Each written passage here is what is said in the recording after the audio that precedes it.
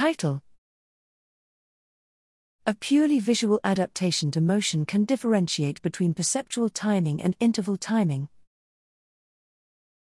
Abstract: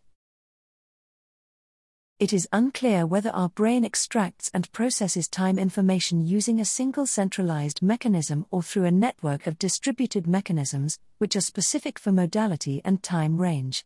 Visual adaptation has previously been used to investigate the mechanisms underlying time perception for millisecond intervals. Here, we investigated whether a well-known duration aftereffect induced by motion adaptation in the sub-second range, referred to as perceptual timing, also occurs in the suprasecond range, called interval timing, which is more accessible to cognitive control. Participants judged the relative duration of two intervals after spatially localized adaptation to drifting motion.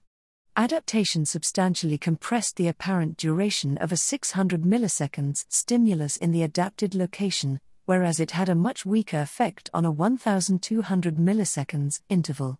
Discrimination thresholds after adaptation improved slightly relative to baseline, implying that the duration effect cannot be ascribed to changes in attention or to noisier estimates.